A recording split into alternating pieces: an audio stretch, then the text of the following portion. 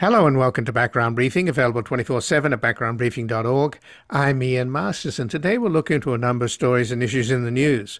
We'll begin with continued strikes by the US and UK against Houthi targets in Yemen and assess what impact they will have on the peace talks close to ending the civil war that was started by Saudi Crown Prince Mohammed bin Salman in 2015, as well as whether this escalation will spark a wider war in the Middle East. Joining us is Shireen Al-Adeimi, a professor of education at Michigan State University.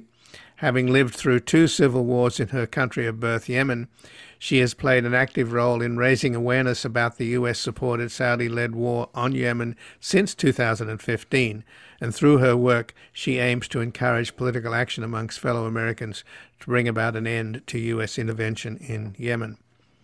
Then, with Taiwan's pro-sovereignty DPP winning over the KMT in this weekend's election, which mainland China's government of Xi Jinping has called a choice between war and peace, we will speak with Michael Swaine, a senior research fellow and former director of the Quincy Institute's East Asia program. He is one of the most prominent American scholars on Chinese security studies and previously worked for nearly 20 years as a senior fellow at the Carnegie Endowment for International Peace, specializing in Chinese defense and foreign policy, U.S.-China relations, and East Asian international relations. He's also advised the United States government on Asian security issues, and his books include Remaining Aligned on the Challenges Facing Taiwan and Conflict and Cooperation in the Asia-Pacific Region, a Strategic Net Assessment. We will discuss his brief At Responsible Statecraft, Paths to Crisis and Conflict over Taiwan. Then finally we will speak with Edward McCaffery, the Robert C. Packard Trustee Chair in Law and a Professor of Law, Economics and Political Science at the University of Southern California. He's the author of Fair Not Flat, How to Make the Tax System Better and Simpler, and the founder of the People's Tax Page. We'll discuss Friday's announcement from the IRS that they have collected $520 million from rich tax cheats thanks to increased enforcement funding from Biden's IRA.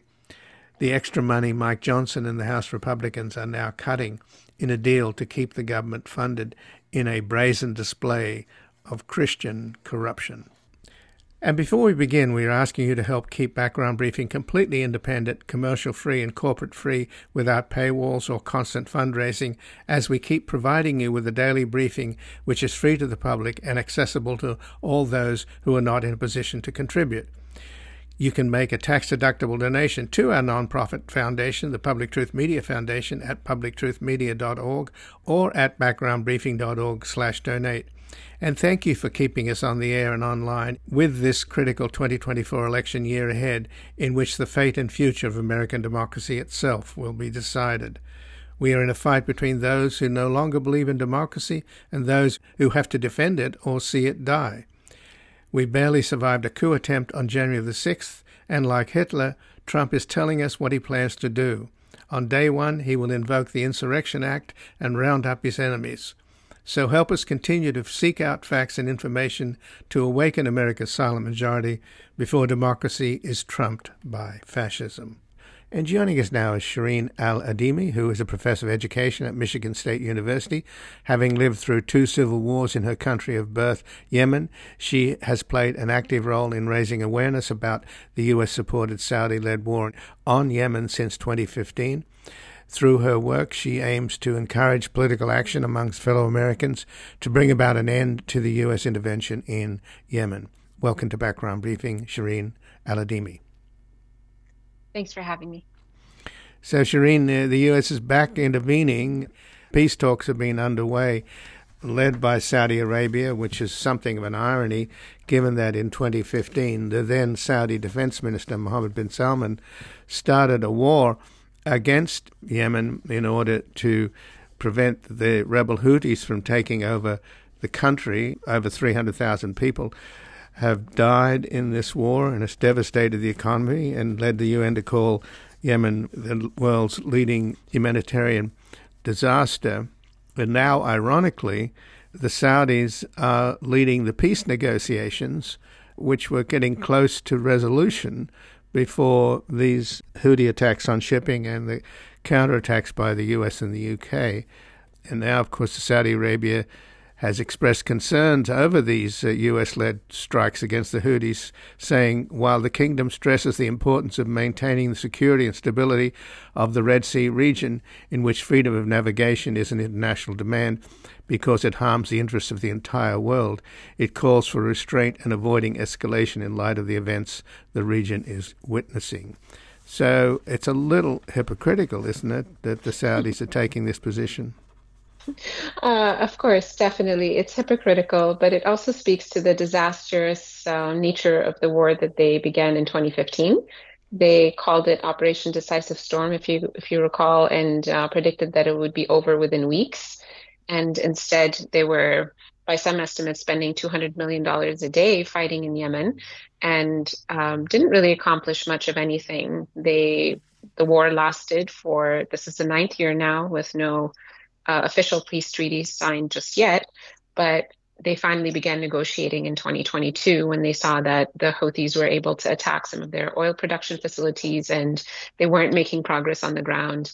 Their puppet government was not successful. You know, they set the president aside that they were trying to reinstate and instead put together a committee, basically, of presidential committee of folks that were loyal to the UAE and to Saudi Arabia.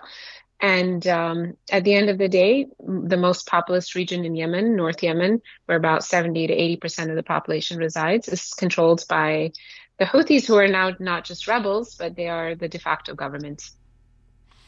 So the Saudis then, how close are they to a deal? Because I was told recently that what was restraining the US and President Biden from retaliating against Houthi strikes against shipping was that they didn't want to derail these peace talks. So is that true? And how close were these talks to a peace deal? As far as I know, they're very close, and they had agreed on the major points. And again, this is not confirmed, but I heard that they were ready to sign in January, so this month. Now, the role of the U.S. has been interesting because there have also been reports by The Intercept and others that show that the U.S. was actually trying to derail the talks with the Saudis and trying to say that the Saudis shouldn't agree to certain demands that the Houthis put forth, whereas the Saudis themselves were willing to just agree to the demands and move forward. You know, Mohammed bin Salman has a Vision 2030 plan, and he's been mired in this war for so long, it hasn't been successful by any means for him. And so he's looking for a way out.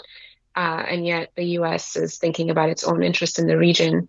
Now, we've spoken about this many times, and we talked about the important strategic location of Yemen and not having a government there loyal to the Saudis and loyal to the U.S. was the reason that they got involved in this war to begin with, to prevent potential attacks on shipping like we're seeing right now with the Houthis and Ansarullah in Yemen. But of course, that hasn't happened until the war in Gaza. The Ansarullah or the Houthis have been very clear about what ships that they're targeting and why, and have stated in a goal of, they've stated that they would end attacks on shipping, attacks on vessels going toward Israel, specifically when Israel lifts its blockade on Gaza and allows food and aid and water and medicine into the territory. And so I think it's interesting that the U.S. is now just coming to the defense of Israel, coming to the defense of capitalism, essentially, if you read the statement by President Biden in the White House, and preventing any further attacks in their minds. I don't think this is going to prevent anything, to be honest, but they are not thinking about diplomacy and de-escalation with this recent wave of attacks show. And actually, as we're speaking right now, there are renewed attacks in the port city of Hodeidah. But the Houthi attacks on shipping, while they say they're aimed at Israel or Israeli flagged ships or ships going to Israel, apparently a lot of the attacks have been on other ships. So I don't know how they can discriminate between what ship's carrying what and going where and whose flags it is, because everybody has different flags of convenience from all kinds of obscure countries. And my understanding is that the Egyptians are not happy about what the Houthis are doing because they get revenue from ships that go through the Suez Canal, and that traffic has been reduced substantially. So how do the Houthis discriminate in terms of what ships they fire on? I don't think there's a great way for them to discriminate with precision. I think their approaches are a bit crude. The Egyptians are dissatisfied, but they've also said that a lot of other ships are still moving through Suez and that it's not a complete blockade. The Houthis are not imposing a complete blockade. I think there have been 27 attacks or so, and hundreds of ships are going through that every single week. And so um, it's not as precise, perhaps, but their stated goal was that they are attacking ships that are affiliated with Israel in some way or that are heading toward Israel. And it's also important to note that when there was a temporary ceasefire in Gaza, there were no attacks during that period on any ships in that region. Well, there's no doubt that the Houthis are supporting the people in Gaza and the Palestinians in general, and they've made that clear in the massive demonstrations in response to the US and UK airstrikes. But Netanyahu's government doesn't even listen to Biden and Blinken, so they're not going to listen to the Houthis, right? They're not going to listen to the Houthis, of course. And I think it's interesting that they continue to not listen to Biden and Blinken and yet expect the U.S. to continue to fund their wars and continue to support them materially and diplomatically, as we've seen with UN security resolutions. And so I think this is the crux of the issue here. The Biden government says that they're working toward de-escalation, that they don't want a loss of civilian lives, but they're not exerting any material pressure on their biggest ally, the Israelis, to actually prevent the immense humanitarian situation that they've created for the Palestinians. So no, I don't think that the Houthis are expecting Israel to listen to them, but we all know that the U.S. has an influential role to play if they wanted to play that role, just like they had an influential role to play with the Saudis. They chose not to leverage that influence, and they chose to support the Saudis for the past 7, 8 years.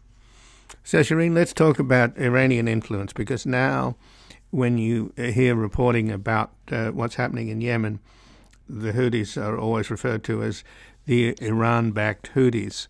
Mm-hmm. Clearly, some of these sophisticated weapons like cruise and ballistic missiles are not produced in Yemen. So what is the role in terms of Iran and what Iran calls the axis of resistance? They, of course, have a positive relationship with Iran, as they do with Hezbollah and others in the region.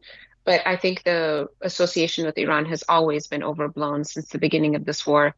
I think we're seeing also just the consequences of underestimating the Houthis and their sovereignty and their independence. They don't take orders from Iran. I think Iran has been very calculated in the way they've handled their geopolitical, interests and their interference. And the Houthis are not as calculated in their responses to geopolitical, conflicts, as we're seeing right now with Gaza. Of course, there's a lot to lose in Yemen, and Yemen has been, our healthcare has been decimated, the economy and so forth, like you mentioned, as a result of the past 9 years of this Saudi-led war. But they don't take orders from Iran. They're an autonomous group. They have a positive relationship with them. And I think those who continue to overestimate this relationship between the Houthis and Iran are doing so either for nefarious reasons. We've been conditioned to think about Iran as the US's largest enemy, but also it's just a complete misunderstanding of Yemeni politics and who the Houthis are and what they want and the vast support that they have within the Yemeni community, the Yemeni population inside of Yemen. So, of course, there are ways that they could have acquired weapons, but we also have to remember that the country was under blockade for between 2015 and 2022, and they don't have complete freedom. People still have to get permission to travel. Somebody going even from South to North Yemen can't go through without permission from the Saudis. And so I think it's been overestimated how much Iran has really been supporting the Houthis. And we also don't, of course, hear the opposite, which is, U.S.-backed Israel or U.S.-backed Saudi Arabia, despite the immense ways that the U.S. has supported the Saudis and continues to support the Israelis. But Iran's government and the IRGC and the people in Iran that supports this government, which I don't believe are anything like a majority. After all, this Iranian government cracked down on the women's protests brutally. They continually refer to the United States as the Great Satan. Friday prayers, goes on like a broken record. And the Houthis now, angry at these attacks, are referring to the United States as a terrorist nation and also as the devil. So rhetorically, at least, they seem to be on the same page, the Houthis and the I mean, Iranians. For the Houthis and for any Yemeni to see the U.S. as an enemy, I think that is completely justified, given that all of the bombs that had been dropping on them for the past 9 years have been made in the United States. Lockheed, serial numbers, or Raytheon, or General Dynamics, what have you. The Saudis weren't making their own bombs. They were using cluster munitions that they bought from the U.S. They were using missiles and bombs that they were purchasing from the U.S. and dropping on Yemenis. So I think the anger that you see from Yemen toward the U.S. is not new. It's not because Iran is saying it. Iran has its own reasons for having its suspicion of the West. In Yemen, they've been blockaded and bombed and thrown into poverty and resorting to aid from the international community because of the US's full support, material support to the Saudis and the UAE. So I don't think that sentiment is unjustified, and it's also not new. Well, I think you make a strong point, Shireen. I don't think you win friends by bombing them. But no. What about the UN's activities there now, given that the United Nations Special Envoy to Yemen, Hans Grunberg, just arrived on Saturday, and he said he's urging maximum restraint by all parties involved in Yemen, and he's warned of an increasingly uncertain situation in the region, noting, quote, with serious concern the increasingly precarious regional context and its adverse impact on peace efforts in Yemen and stability and security in the region. So what are the chances of some kind of continuation of the peace talks and a resolution here, or alternatively a widening war in the Middle East? This is really a precarious time. I think diplomacy and negotiation and dialogue is the best way to handle this conflict. I think the U.S. resorting to airstrikes and the U.K. resorting to airstrikes in Yemen does the opposite of that. We've seen that Yemenis writ large and Houthis in particular don't, just back down when they're being bombed. If anything, it strengthens their resolve. And I think the Biden administration and the Sunak administration's calculations here are very misguided. I do think that there's room for diplomacy and negotiation, and I hope that parties are willing to use the opportunity provided by the UN to sit down and negotiate a way out of this. And I think most important here is the ceasefire in Palestine. Without a ceasefire in Palestine, I don't think the Houthis are going to stop their attacks, or actually maybe not even the ceasefire, because they've been clear about the blockading aspect of this war. So the UN can continue to call for a ceasefire and lifting the blockade on Gaza on one front, and also I hope that either the Americans or the British or the Houthis together could sit down and have some kind of resolution out of this rather than an escalation, because I don't think escalation and war, it's not beneficial to anybody. I don't think people want that as an initial resort. But the Houthis are echoing Iran's position over Palestine, which is they want the Palestinians to control all of Palestine and somehow Israel to disappear. I think that the Arab populations for decades and decades have seen Palestinians as being occupied, and occupied people have a right to their land back. And this is not a position, again, that's unique to the Houthis in Yemen or to Iran. I think that's a popular sentiment. With the case against Israel right now in the ICG, I think there's a lot to focus on the brutality of Israel, and people are seeing on their smartphones every single day what is happening to Palestinian people, and that just fuels those sentiments even more. Is that the most practical solution? I don't think so, but it is the sentiment that's not uncommon. Right. And of course, as we mentioned earlier, even the United States can't seem to restrain Israel. So at this point, a ceasefire is not particularly likely as long as Netanyahu is in control, even though the latest polls in Israel have his popularity at about 15%. Right. I think some polls also show that the war is more popular than Netanyahu is. So I'm not sure it's just a Netanyahu issue or if this is a response that is supported by other Israelis and that is clearly not proportional to what happened on October 7th. Well, Shireen Al-Adeimi, I thank you very much for joining us here today. I appreciate it. Thanks for having me. And again, I've been speaking with Shireen Al-Adeimi, who's a professor of education at Michigan State University. Having lived through 2 civil wars in her country of birth, Yemen, she has played an active role in raising awareness about the U.S.-supported Saudi-led war in Yemen since 2015. Through her work, she aims to encourage political action among fellow Americans to bring about an end to U.S. intervention in Yemen. We're going to take a brief station break. We're back looking into the results of the elections in Taiwan, which China has called a choice between war and peace. U.S. forces give the nod. It's a setback for your country. Bombs and trenches all in rows. And threats still ask for more. Welcome back. I'm Ian Masters, and this is Background Briefing, available 24/7 at backgroundbriefing.org. And joining us now is Michael Swaine, a senior research fellow and former director of the Quincy Institute's East Asia program, and one of the most prominent American scholars of Chinese security studies. Previously, he worked for nearly 20 years as a senior fellow at the Carnegie Endowment for International Peace, specializing in Chinese defense and foreign policy, U.S.-China relations, and East Asian international relations. He also advises the U.S. government on Asian security issues, and his books include Remaining Aligned on the Challenges Facing Taiwan and Conflict and Cooperation in the Asia-Pacific Region, a Strategic Net Assessment. And he has a brief at Responsible Statecraft, Paths to Crisis and Conflict over Taiwan. Welcome to Background Briefing, Michael Swaine.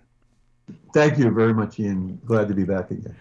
Well, thanks for joining us. And the Chinese government of Xi Jinping have framed the Taiwanese election as a choice between war and peace. And he essentially putting the Democratic Progressive Party, the DPP, as a party of war, and the Kuomintang, the KMT party, as a party of peace. Well, the party of war won. So does that mean war in China's eyes? No, I wouldn't go that far. I mean, China has resorted to a lot of rather bombastic rhetoric in recent months to try to, I think, convey to the people of Taiwan how serious the stakes are in this situation. But I think that sort of thing has really backfired. The Taiwan people are not responding to that kind of language, obviously, although Lai Ching-te has not won a majority of the Taiwan electorate's support. He's gotten roughly 40% of the vote in an election where the plurality winner wins the election. And so 60% of the Taiwan people have not clearly indicated their support for him. So he doesn't have an overwhelming mandate, and Beijing should, I hope, recognize that fact. This is not like a monsoon or a tidal wave, rather, in favor of the DPP in Taiwan. And of course, they've lost seats in the legislative council elections. So he will have difficulty ruling.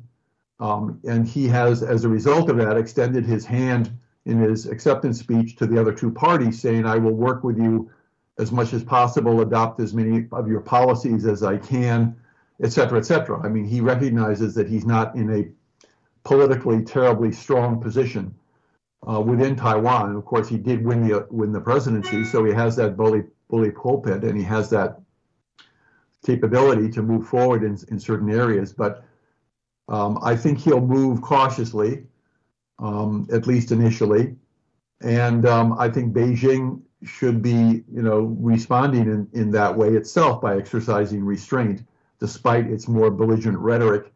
I don't think it will serve its interest to really respond to Lai's election at this point in time with some kind of radical action of military pressure, intimidation, etc. But we'll see.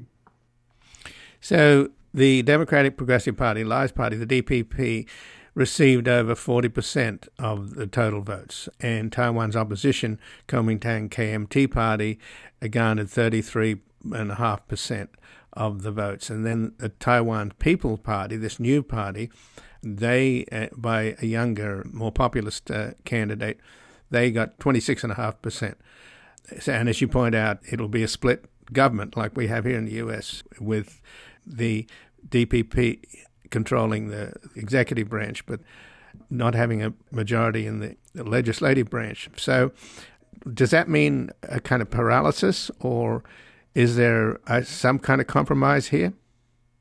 Well, I don't think, hopefully it doesn't mean paralysis. I think what it does mean is that hopefully the Lai will have to, the DPP government will need to work with the other two parties to try to stabilize the situation across the strait as much as they can. I think he really needs to do that in order to focus on the many problems that Taiwan is dealing with and focusing on domestically.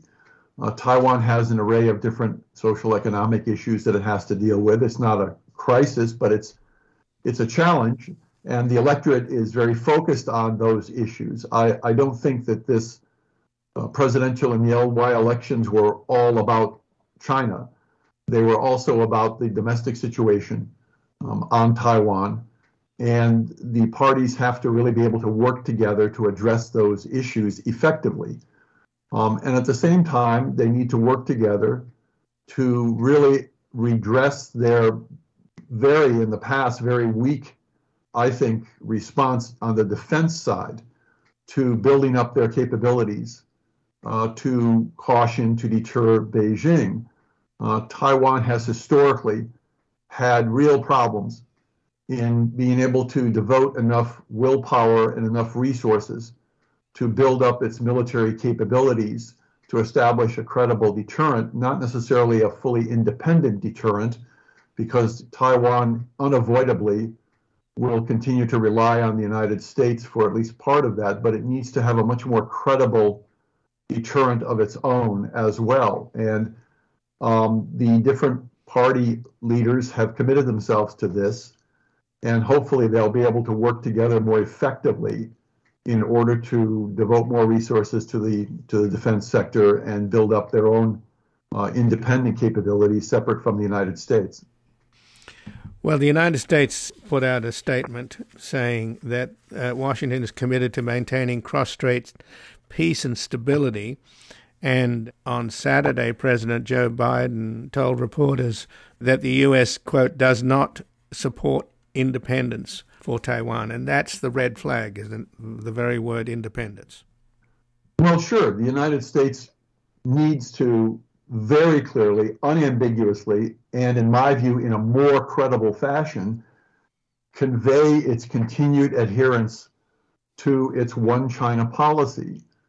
Because that policy, which has been in existence since the beginning of normalization and diplomatic relations with Beijing and through the democratization of Taiwan, that policy and Beijing's policy of seeking peaceful unification in its terms as a first priority, that understanding has been basic to peace across the Taiwan Strait for many, many decades. There's no alternative that I can see to that kind of an understanding between Beijing and Washington. The alternatives will throw us into very uncertain waters with the increased likelihood of crisis. And so what we need to do is really be very clear on affirming in a very credible way that A, the United States does not support Taiwan's unilateral move towards independence. B, the United States will maintain only unofficial relations with Taiwan, and that has been eroded through a variety of actions taken by different American politicians, administrations over the years. And C, Taiwan, the United States will not be treating Taiwan as a security ally like Japan or South Korea. Taiwan is not a formal security ally. The United States is not committed to defending Taiwan if attacked. The United States has a position of strategic ambiguity about that, which I think serves to reassure, to some degree at least, Beijing that the United States is not committed to permanently separating Taiwan from the mainland. And even though we do support Taiwan wanting to defend Taiwan if necessary and possibly intervene under certain conditions, etc., that's all been said as part of the Taiwan Relations Act. Nonetheless, we still maintain some distance from Taiwan and want some variation of the status quo to continue. But as I say, it's eroded in recent years, and the Chinese have done things to erode this as well. Both sides need to recognize that they've contributed to this dangerous dynamic that's in place now, and they need to do things to correct it by establishing a more stable general relationship that allow for at least a modicum of trust on their statements about Taiwan, so that each side doesn't have to base their policies on a worst case assumption. Oh, China's about to attack Taiwan, or the United States is about to support Taiwan's independence. I mean, you can't just simply repeat in a rote fashion over and over again the mantra that the US and China have been doing. Well, we adhere to the one China policy and we don't support Taiwan independence. No, you've got to actually do things that show that credibly. You limit your level of contact to an unofficial level. You don't encourage forces on Taiwan that say things and do things that would move them more towards an independent position. And you maintain your deterrence vis-a-vis Beijing, while at the same time trying to elicit from Beijing its affirmation of its commitment to peaceful unification. It needs to have more active efforts taken by both sides to revive this understanding. And we're currently just not doing that. We're just, as I say, resorting to this just reflexive restatements. The United States doesn't support one Taiwan independence. The United States supports the one China policy. But the actions being taken by the United States in some regard, in some areas, and by China, belie that level of deep commitment to those original understandings. But Michael Swaine, is the People's Republic of China, led by Xi Jinping, and Taiwan, led by Mr. Lai, and the DPP, which has just won its third consecutive presidential term, are they on different trajectories? After all, Xi Jinping has changed the very nature of Chinese foreign policy. With the wolf warrior diplomacy, he's much more assertive, he's much more connected to the military. He's certainly not Deng Xiaoping. He's changed that trajectory altogether by making himself, effectively like Putin, a leader for life. And then on the other side, in Taiwan, it would seem that after what happened in Hong Kong, the Taiwanese people don't really think that the one China, the one country, two policies flies anymore. Because once China takes over, democracy goes away, just as it is in Hong Kong. Well, of course, the two sides are not in convergence by any means. They are on different trajectories. The Taiwan public has become less and less, I don't want to use the word enamored, but less and less supportive of the idea of close relations with, some kind of workable close relations with Beijing. It's been more suspicious of Beijing, et cetera, for reasons that you've just discussed, just mentioned, and others. And China has itself become more alarmed that, in fact, the United States and Taiwan are in some way working to preserve separation and even perhaps establish some level of or permanent separation over time, that the United States will no longer back its one China policy. So you have these deep suspicions and actions on both sides. And as a result of that, the policies being taken are to double down on deterrence, double down on signaling resolve, Taiwan saying tough things towards the mainland, and we're a sovereign independent nation, and we've always been a sovereign independent nation. We're going to deal with Beijing on equality. We're not supportive of the 1992 consensus, which was the understanding that had been reached under the Chinese Nationalist Party on Taiwan with Beijing. Tsai Ing-wen threw that out the window. And so there's movement certainly away from some basis for discussion, dialogue, et cetera, between the two sides.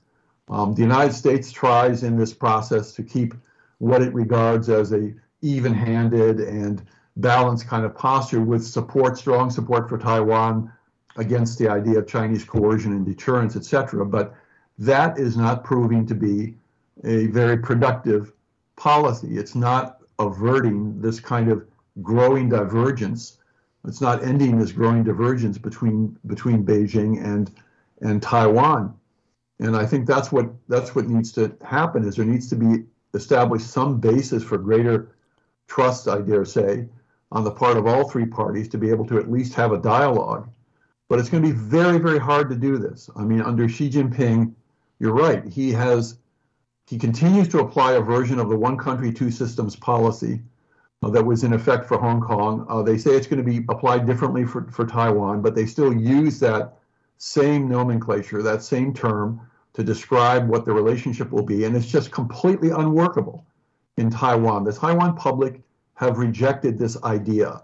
So Beijing needs to come up with some other way of trying to address the problems that it has across the strait beyond, increasingly tough language and military saber rattling, et cetera. It has to be able, and just trying to use the economy to pull Taiwan closer. It has to be able to politically come up with some kind of a better way of talking about a future cross-strait relationship other than the one country, two systems, which is just not viable.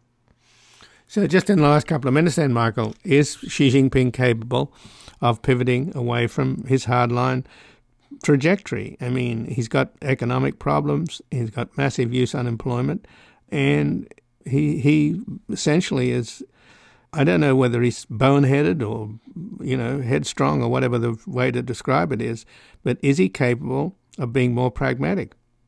On the issue of Taiwan, I don't think, if you're talking about being more pragmatic as throwing out the one country, two systems idea, I think that's unlikely, even though there have been indications by some Chinese who have indicated that within the Chinese system, there's a search for an alternative concept to that. I don't know how credible that information is. I don't know even if it is underway, whether or not it's succeeding in any sense. But I would hope that they're doing that. I hope that there are people in Taiwan who are thinking, in the mainland, who are thinking like that.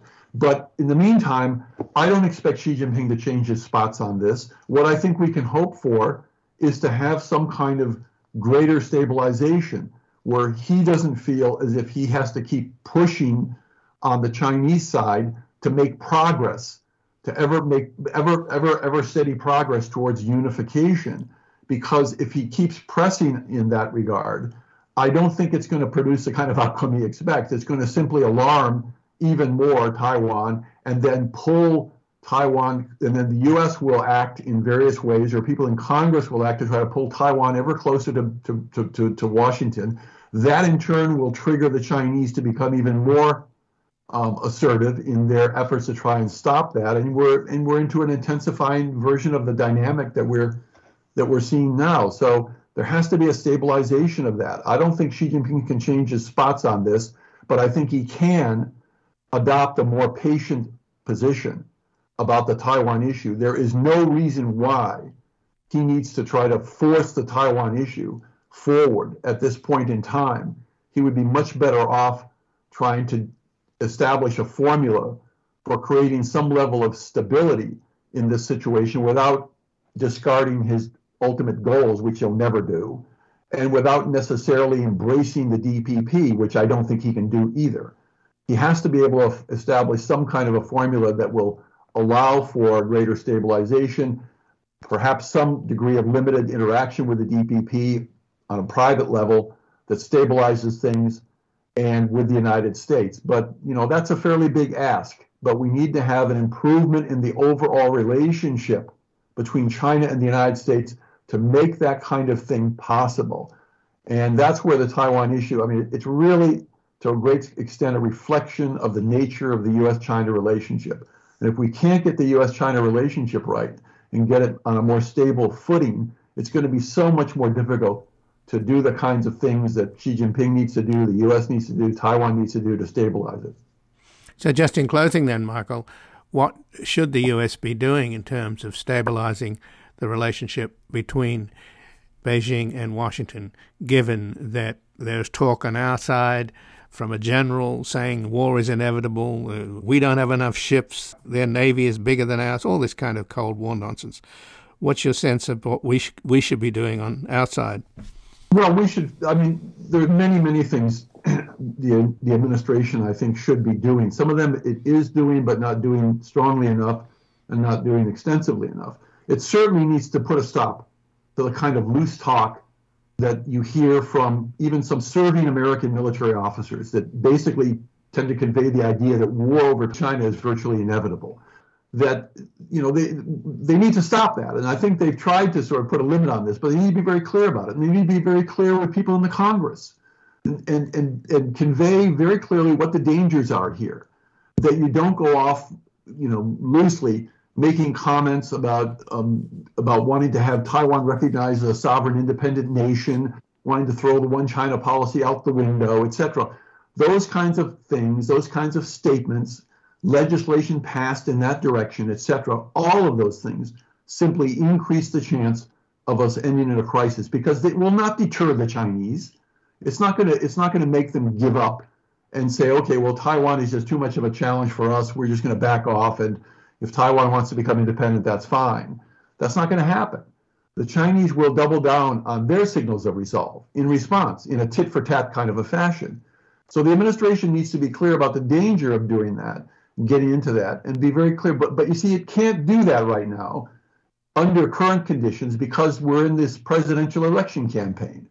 And there is this bipartisan belief that we need to be tough towards China, that China is a major threat to the United States, and therefore it becomes a political liability for any politician to start talking about the need to have credible reassurances all around and to start doing things that really put limits on our level of support for Taiwan, et cetera, et cetera. I mean, people aren't going to start doing that because it looks like we're appeasing the Chinese. So we're in a very difficult political climate right now to be able to do the kinds of things that I think the administration needs to do. And then there's a whole slew of things it needs to do just in terms of its direct relations with Beijing. It needs to be more interactive with them on cooperating on different issues, and it needs to develop a more credible crisis management set of mechanisms for dealing with a crisis should it occur. We're not doing that right now. We have allowed for that dialogue, which had existed, to lapse between the U.S. and China, the Chinese and American militaries. We need to revive that crisis management discussion, and we need to expand it in order to make sure that we don't end up, if we do end up in a crisis, we can manage it effectively, or if we can avert a crisis, hopefully. Well, Michael Swaine, thank you very much for joining us here today. Very welcome. Thank you, Ian. We're going to take a brief station break. We're back looking into how the IRS just collected $520 million from rich tax cheats, thanks to increased enforcement funding from Biden's IRA. The money Mike Johnson and the House Republicans are now cutting in a deal to keep the government funded in a brazen display of Christian corruption.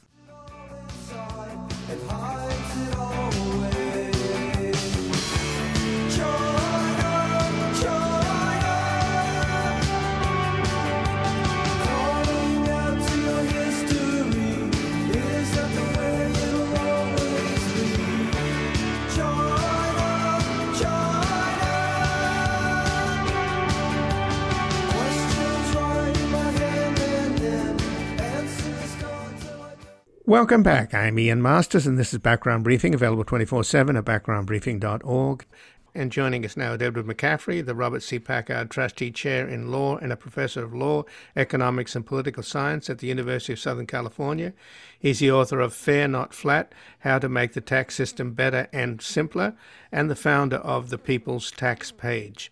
Welcome to Background Briefing, Edward McCaffery. Great to be here, Ian, as always. So, Ed, on Friday we learned from the IRS that they've collected more than $520 million from wealthy tax dodgers since 2022. But now House Speaker Mike Johnson, basically, he's going to cut $20 billion from this increased IRS enforcement, $20 billion, which is about a quarter of the $80 billion that they got through the Inflation Reduction Act. And on top of that, the $20 billion in IRS cuts has been front-loaded to 2024 in the deal that was just made to keep the government open. So there's no question that this is the top priority for Mike Johnson and the Republicans. Well, I think that's exactly right, Ian. I think you're on a good story. I would say it's their top fiscal, priority. I think they still want to get Donald Trump reelected, and they want to rant and rave about the border. But when it comes to dollars and cents, they've really long been opposed to this component of the Inflation Reduction Act. So we go back to 2022, and in that big Biden Inflation Reduction Act bill, as you said, Ian, they allocated both, bipartisan support for that, and they allocated $80 billion to the IRS. And the IRS budget has been being cut pretty steadily in this entire century, largely by Republicans, but Democrats haven't exactly been heroic when it comes to the IRS funding. So the IRS is using computer codes from the 1950s. The rate at which they were answering their phone had plummeted to 13%. 1 in 8 phone calls to the IRS they were the ones that got answered, and 7 out of 8 didn't. And then, of course, this ongoing century-long tradition of not aggressively checking the tax gains and antics of the wealthiest and not reining in the tax cheats. So the IRS gets $80 billion. Half of that is allocated to enforcement. And now we see the Republicans wanting to cut half of that, really going with laser-like focus on the component of this IRS funding that is directed at collecting money from wealthy tax cheats, people reporting more than $1 million of income. That's the target. It shows, as in the lead-in, Ian, you mentioned a new report that they've already, having used about $300 million of the dollars, really not having spent very much on increased enforcement, they've collected at least $500 million strictly from very wealthy individuals who were doing some pretty obvious tax cheating.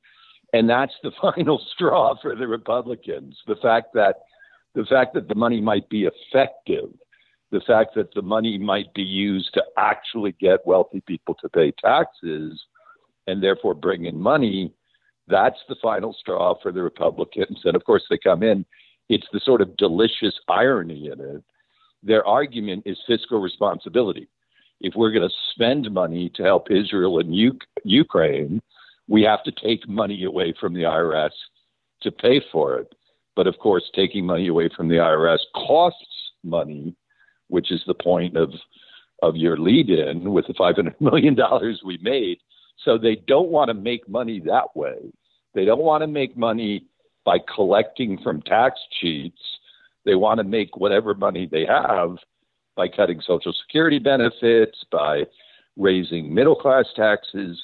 Tax cheats are a very protected species under the Republican congressional leadership in Congress. Well, what does this mean, though, in terms of what seems to me to be just rampant and blatant corruption? And after all, Mike Johnson is this good Christian, so I just don't understand how you could be a good Christian and such a money grubber. But that aside, does this mean that Mike Johnson and the Republicans are going to get payback from these millionaires and billionaires who just had to fork out $520 million because they were tax cheats? Are they going to reward the Republicans now by cutting out this enforcement mechanism? I think nothing new there. I think certainly they're going to reward. They have been rewarding. We know that groups, the Koch brothers, not to say that the Koch brothers are tax cheats themselves, but the Koch brothers, Sheldon Adelson, other very wealthy Republican billionaires have always been focused on tax policy and have always been opposed to the IRS enforcement. The wealthiest of them, the Elon Musks and the Jeff Bezoses of the world, they found perfectly legal ways to avoid paying taxes. And you and I, Ian, have talked about that. And I've coined the phrase buy, borrow, die for how they do it. So we're sort of looking at a lower level of tax cheats. We're not looking at the hyper billionaire class. We're looking at sort of the millionaire class, lots of small businesses, people running their businesses and maybe not writing down all those expenses. So it's a more diffuse group than just the Koch brothers. But absolutely, we know that when there is tax legislation, anything having to do with the IRS, campaign contributions go up. Congress is not unhappy with that. So the idea that on the Democratic side, we're telling a story like Republicans are crazily obsessed with gutting the IRS budget and making it difficult, if not impossible, for the IRS to rein in tax cheats. Well, on the other side of the aisle, Chuck Schumer agreed to this pretty quickly. And when the Democrats want something and they can get it in exchange for tax breaks for the rich, they don't kick and scream too much. There are really very few heroes in the story. There are very few people doing what you're doing in this background briefing. You're trying to educate the people that we have to wake up and watch the watchdogs, because the watchdogs are getting paid quite well to do nothing. And you can threaten to do something. You can threaten to spend $80 billion, and that gives you a number of years to get paid to pull it back. And that's what we're seeing here now, without the Democrats being particularly heroic about defending it, or without a big public campaign to explain to the American people. The mass of it is that we're actually paying money. We're losing revenue because we're unwilling to collect taxes from wealthy tax cheats. That's the fact of it. Sure. And you would think if there was widespread public awareness of that fact, there would be some blowback. But, the public is off thinking Joe Biden's too old and doing whatever the public is doing. And, people in Congress can play games with IRS funding in which they get some of the money that's not being paid to the federal government. They get a kickback from the wealthy people who are not being audited, not being checked the way lower income people get audited when they, check the wrong box. And the 1950s style computer code can see that the middle and lower income people have made a mistake, and God forbid that endure. But we don't want to spend 5 minutes looking at the tax returns of millionaires, where that 5 minutes would produce billions and billions of dollars in additional revenue. That's what we're not doing. We're getting paid not to do it. Democrats aren't objecting too vigorously. And the public is busy and trying to avoid being audited themselves. So just in closing then, Ed McCaffery, Senator Chuck Schumer and his budget deal, or keep the government open deal with Mike Johnson, he agreed to this. But of course he agreed to it because he's got a gun to his head, which is to shut down the government, which is, again, the kind of tactics that the Republicans are using, like standing in a vat of gasoline about to strike a match. So according to IRS data released last year, about 1.5 million wealthy Americans owe nearly $66 billion in federal taxes for 2017 through 2020. And the wealthiest 2,000 non-tax filers from that period collectively owe $923 million. So the money's out there for all this talk about, from these Republican deficit hawks. I mean, my God, all of our fiscal problems would go away if we just collected the revenue that's owed. Yeah, and if we had a fair tax system to begin with, that made it impossible to legally avoid it. No, that's 100% right. I mean, where there's a will, there would be a way. There are ways. We could figure out how to do it. The private sector knows how to collect debts, even from rich people. So I think the huge problem, and you keep pointing it out, is that there is no will. There's no general uprising among the public. Democrats haven't made this any kind of, litmus test where, Biden has already agreed to the $20 billion of cutback to the IRS. So, until more people pay more attention, I don't see any real change to this story, except perhaps in its details. And when the Democrats were able to, under Biden and in the Inflation Reduction Act, when they were able to cobble together enough votes to actually increase, and a lot of it, if you go back to a certain baseline, say around 2000, we're not really increasing the IRS budget. We've been cutting it for decades. So we have to spend a bunch of money just to get out of 1950s computer code, which is what they're using now, incredibly antiquated systems and underemployed service desks. And, they're not reading the paper returns at all because they don't have any person to do it. Remember what happened to Trump with the presidential audits, a mandatory provision, a provision in United States law that the IRS has to audit the president of the United States, has to audit the president and the vice president's tax returns every year. The IRS didn't do that for Donald J. Trump, a sort of known tax cheat, because they said they didn't have the resources. They didn't have the resources to audit the president of the United States, whom they were required to audit, and whom there's plenty of reason to think and suspect might have underpaid his taxes. Wow. So that's life. Republicans, wealthy tax cheats, are benefiting from the fact that they have benefactors in Congress and the Republicans, and that they're just not popular. There's not a popular uprising against wealthy tax cheats in favor of the IRS because the IRS gets coded as the bad guy. So until that changes, until people start listening to your show, Ian, and staying on this beat, right. I think it's a story pretty much as old as time, certainly as old as American time, because we've never taxed the wealthiest. Well, Ed McCaffery, I thank you so much for joining us here today. No, always my pleasure, Ian. Thank you for bringing these topics up to the people. This has been Background Briefing. I'm Ian Masters, and I'd like to thank producer Graham Fitzgibbon and assistant producer Evan Green.